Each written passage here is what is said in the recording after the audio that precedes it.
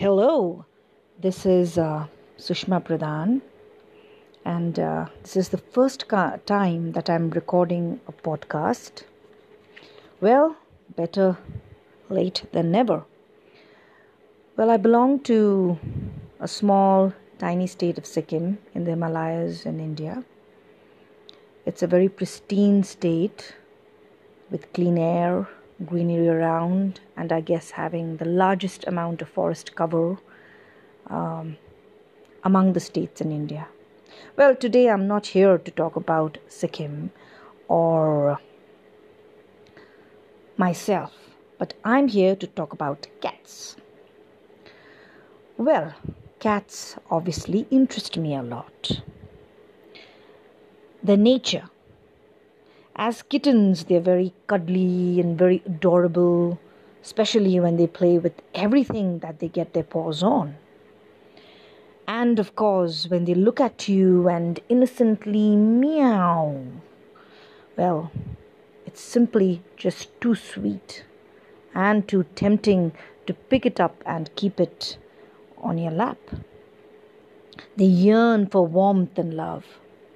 And of course, as they grow older, their nature changes. They become independent and they want to venture out. Hunters they are, belonging to the cat family. They're so independent, they take care of themselves, they clean themselves, and of course, if you don't give them food, they will venture out and hunt for themselves.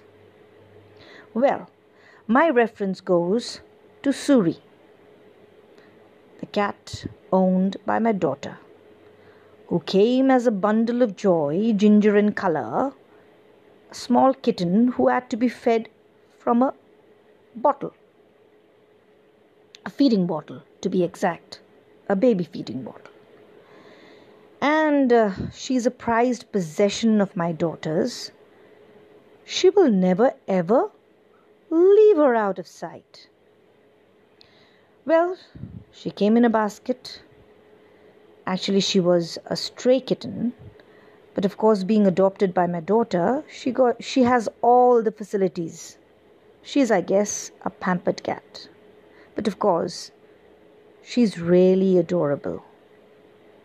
She will not fail to attack if she's being threatened, be it my daughter, her favorite person in the world. Well, cats, of course, were considered to be holy by the Egyptians. And I just look at Suri and wonder, why not? It's one of the most advanced animal. She can take care of herself. She will venture out no matter what. And she will hunt for herself. She doesn't need cleaning. She will lick herself clean. And where there is fire, or if you sit down to find a warm place, she'll sit on your lap and start to purr. Well, that's Suri. Hello, this is Sushma reporting from Gangtok. And today in my podcast, I would like to talk about thunder and lightning. Well, in the evening today, while returning from office, the weather, started to become dark and grey. And even 4:30 in the evening looked like midnight. Well, just as I reached home, heavy rainfall started. Then there was thunder and lightning. Of course, I fear thunder and lightning, like many women.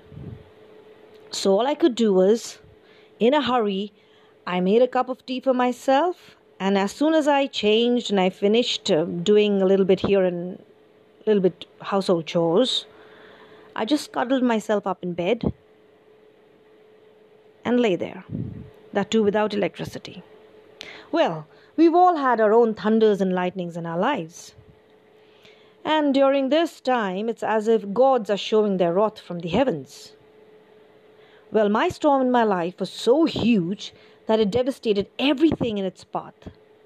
But let's not go into the devastation in detail. The point is, I stood up. The storm cleared, and there were bright skies, brighter days, and even clearer paths. And like the phoenix rises from the ashes, I too rose to better days, to clearer skies, and to beautiful experiences. Storms always teach you survival. And if you've managed to survive a storm, you can do anything in life. Well, as long as there is life, there is always hope. Thank you.